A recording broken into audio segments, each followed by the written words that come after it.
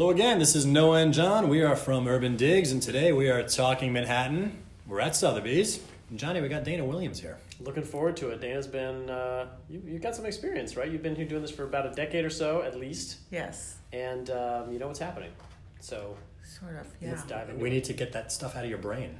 Okay, that's what we're going to sit down here and try to extract all those insights. Let's start high level. What are you seeing out there right now? The confusing part, Noah and John, what I appreciate about the both of you is you're so data driven, but you know how segmented our market is. So what I'm seeing when I work with a buyer in Brooklyn is different than what I'm seeing with my two listings on Sutton Place, Right. or when I had a listing in the West Village. All price points, all different kinds of buyers. Yeah. I mean, that's what makes our market difficult Yeah. to make generalities about, is because there's so many subsets. We have foreign buyers, we have first-time buyers. Yeah. So So let's try to touch on some of them. Let's your Brooklyn buyers. Okay, is that market a little hotter than Manhattan right now? interestingly, yes. And this was a first-time homeowner or buyer, and for individual houses out there, it's incredible. Mm-hmm. They started close to Prospect Park. They moved further out to East Flatbush. Okay.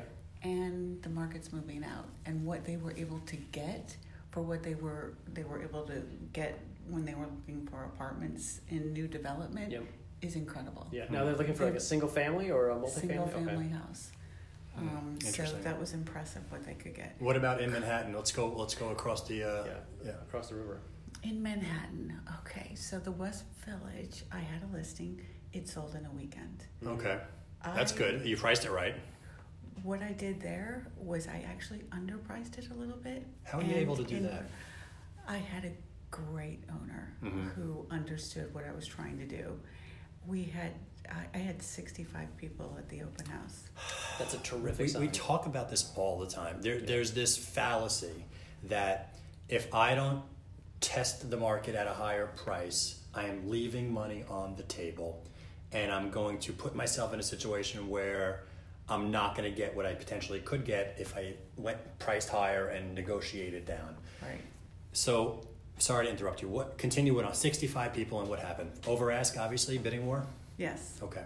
How many bids you get? But the interesting thing about the bidding war is people were still only willing to go up so high. You know, so they got out. Okay. Some people. So all right. So some people put bids in the bidding war and then brought them back and then withdrawn them. They didn't withdraw them. They just didn't go up higher. Uh-huh.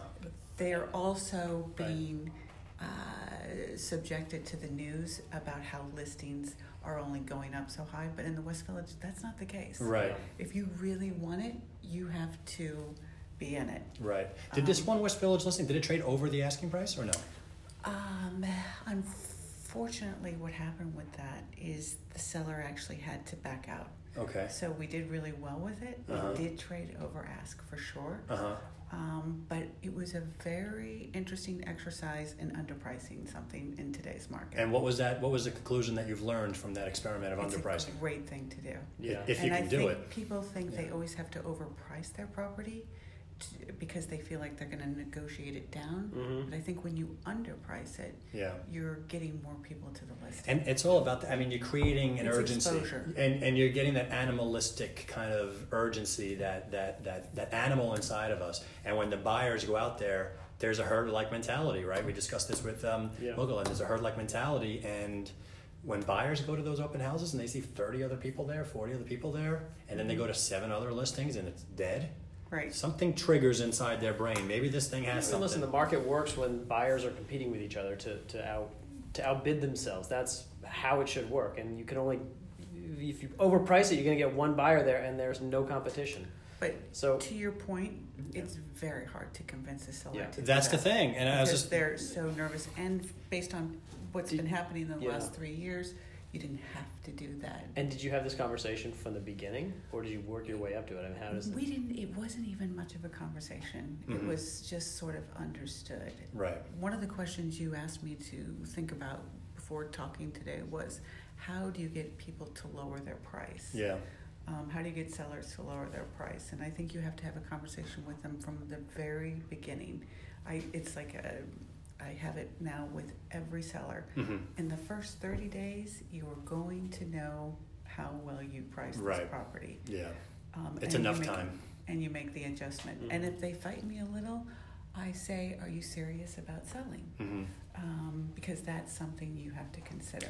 I guess a lot of agents are just kind of scared to ask that kind of a question. I mean, I don't think it's really a rookie kind of agent question to ask. It's like more of an experienced, seasoned with the confidence, an agent with confidence walking in there and being like, listen, I don't want to waste my time here. I don't want to waste my time. I don't want to waste your time. But I don't think Yeah.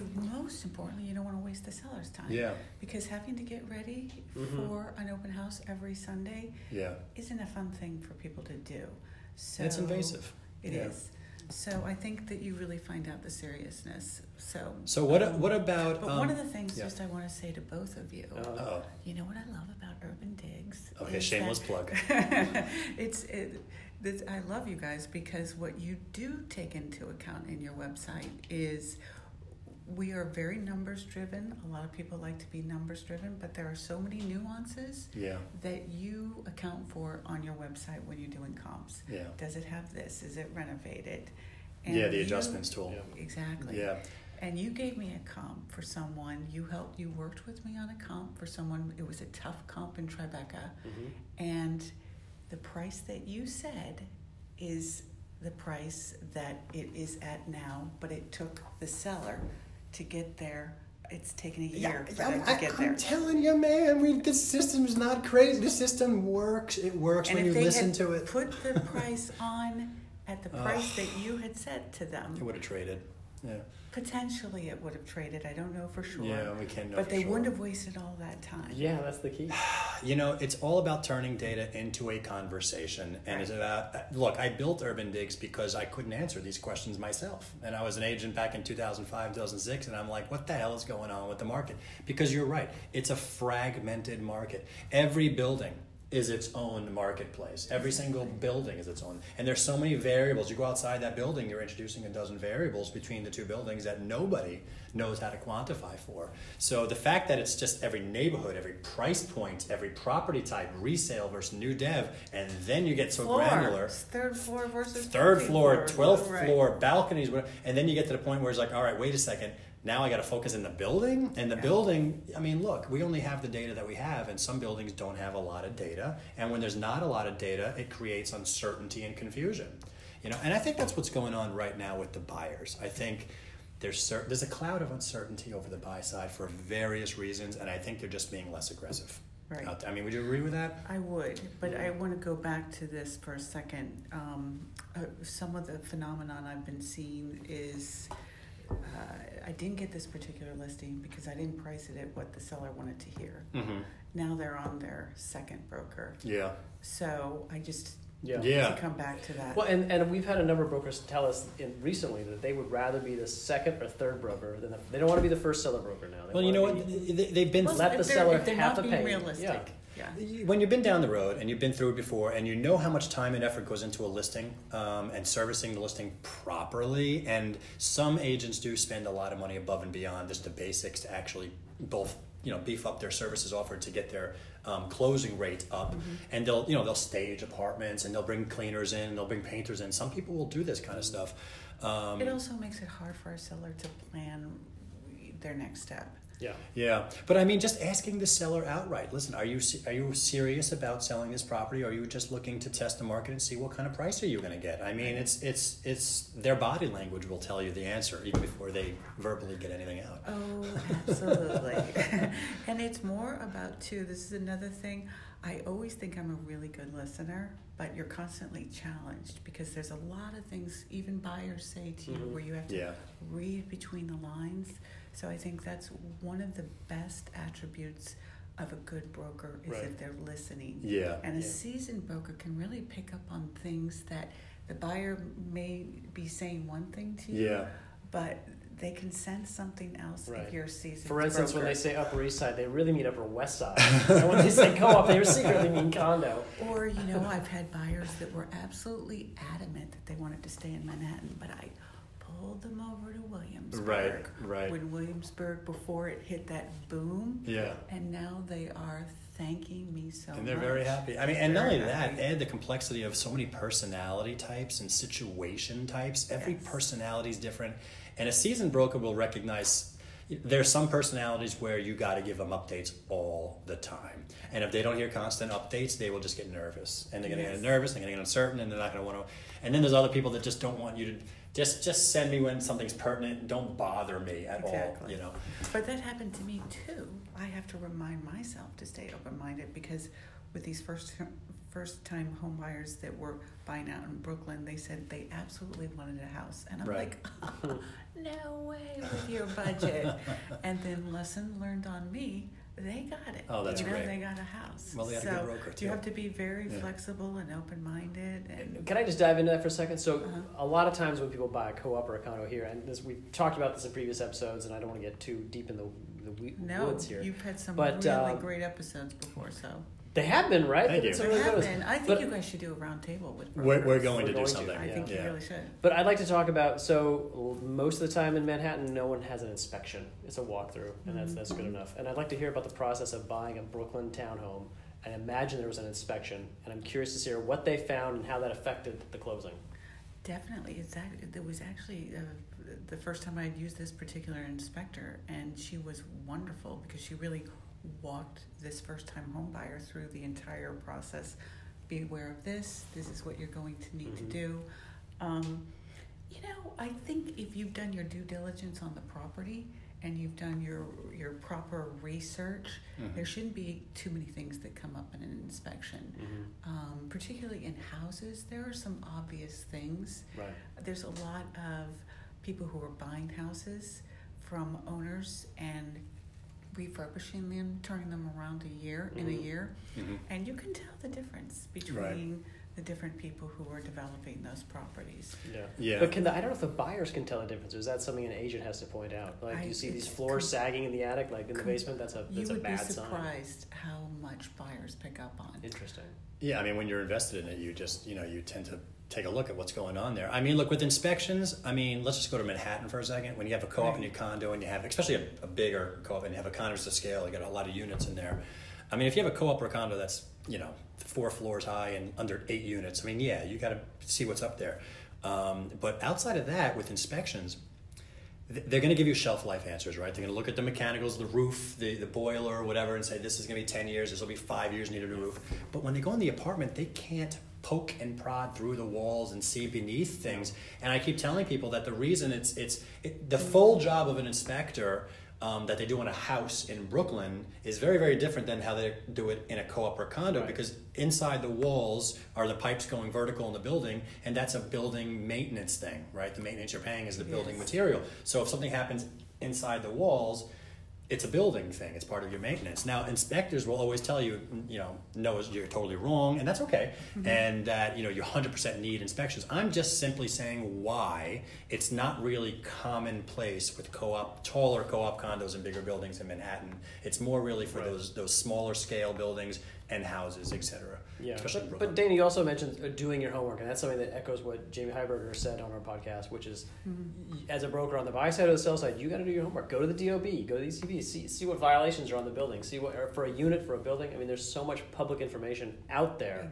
which can avoid, especially in a contentious market like this, where buyers are looking for any reason to pause. You can definitely find out about violations, a lot of different things. I mean, it's a task, but sometimes it's actually easier with a house than it is with condo, which I have had people do inspections with, or with new development. Yeah. And there are things that don't show up until someone has actually lived there for a while. Right. In which case the inspection didn't really kind of help. Right. What about, let's shift to sell side really quick. You got a couple of listings? Yes. Okay, could you just speak to what are you seeing on the sell side? Like, I mean, besides the West Village one that had a good trade up, are your other listings moving? There's been a lot of interest. What I'm finding out with buyers in general in a certain price range is they're kind of kicking the tires. They're not necessarily committing.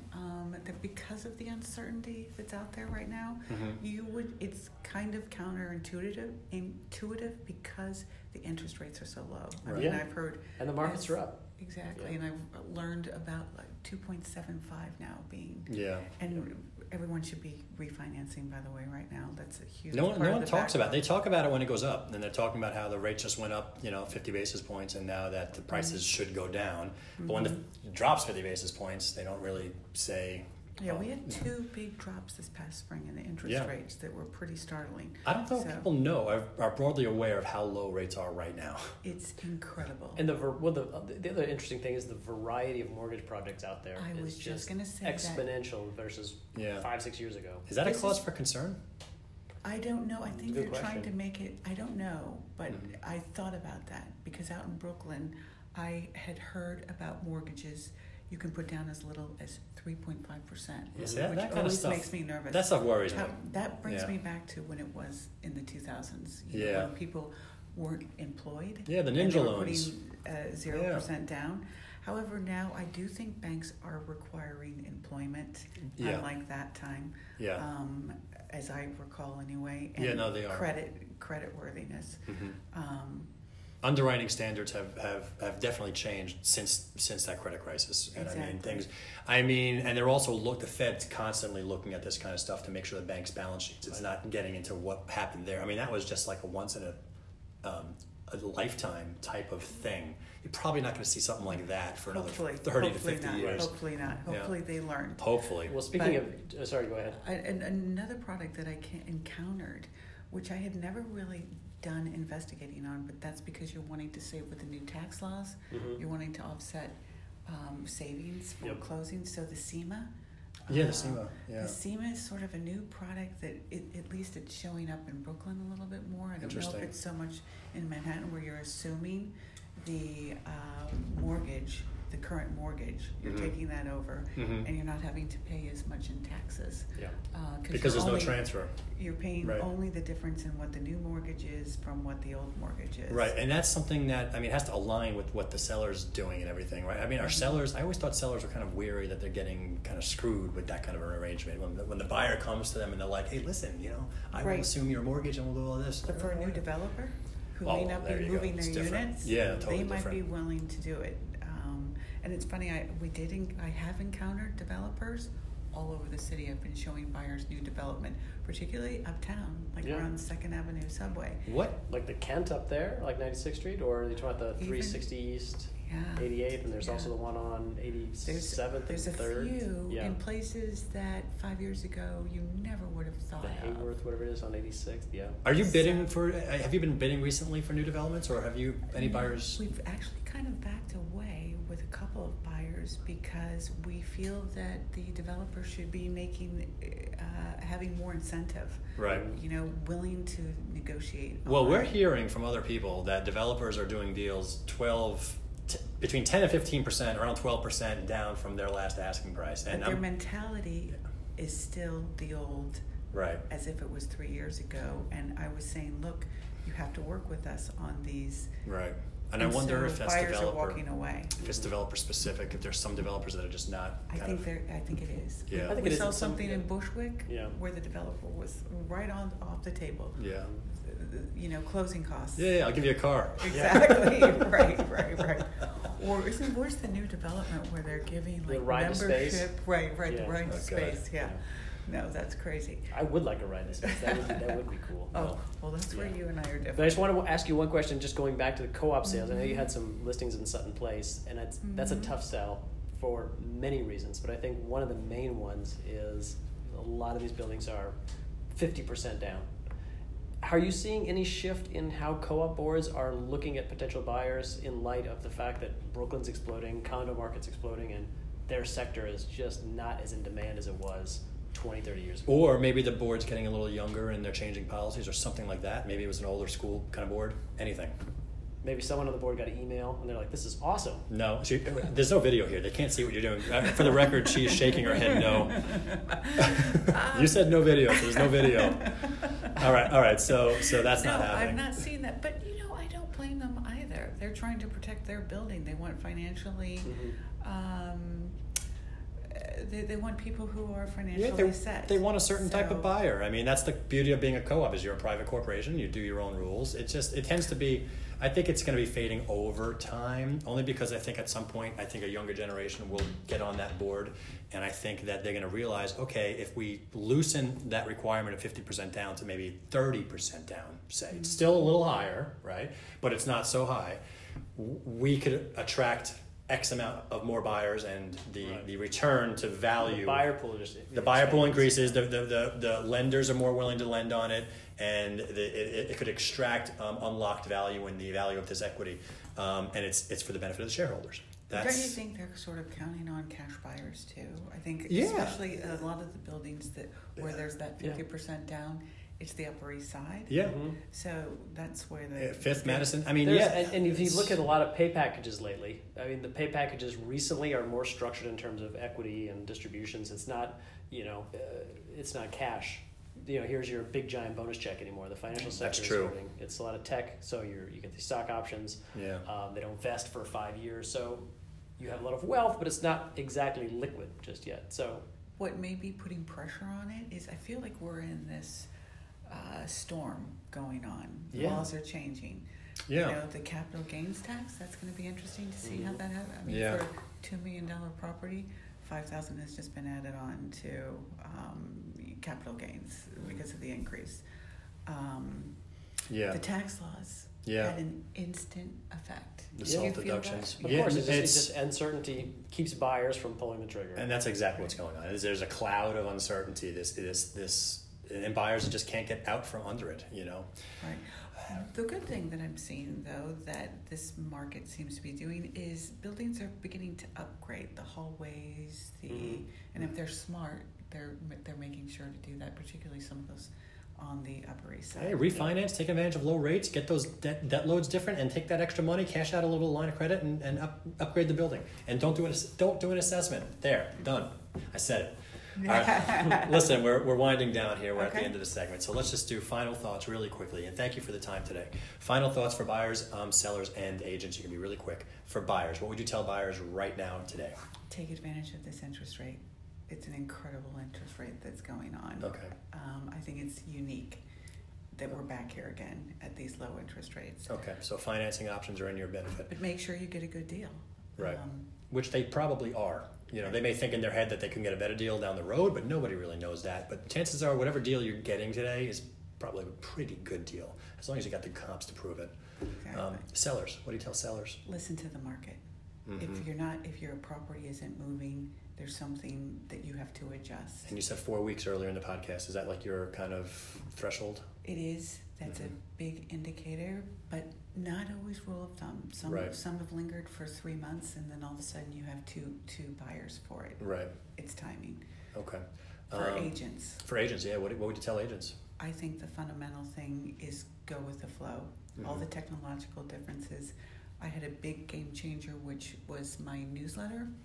Now people don't open their emails anymore, so you're constantly having to gauge what you do to market yourself, but then also listen to your sellers and your buyers. Okay, listen and it sounds like generate content through and market yourself, right? Go with the times, constantly evolve. Constantly evolve. Great stuff. Dana Williams, thank you very much. We are at Sotheby's. This is Noah. This is John. We are from Urban Digs. We are talking Manhattan. We'll catch you next time.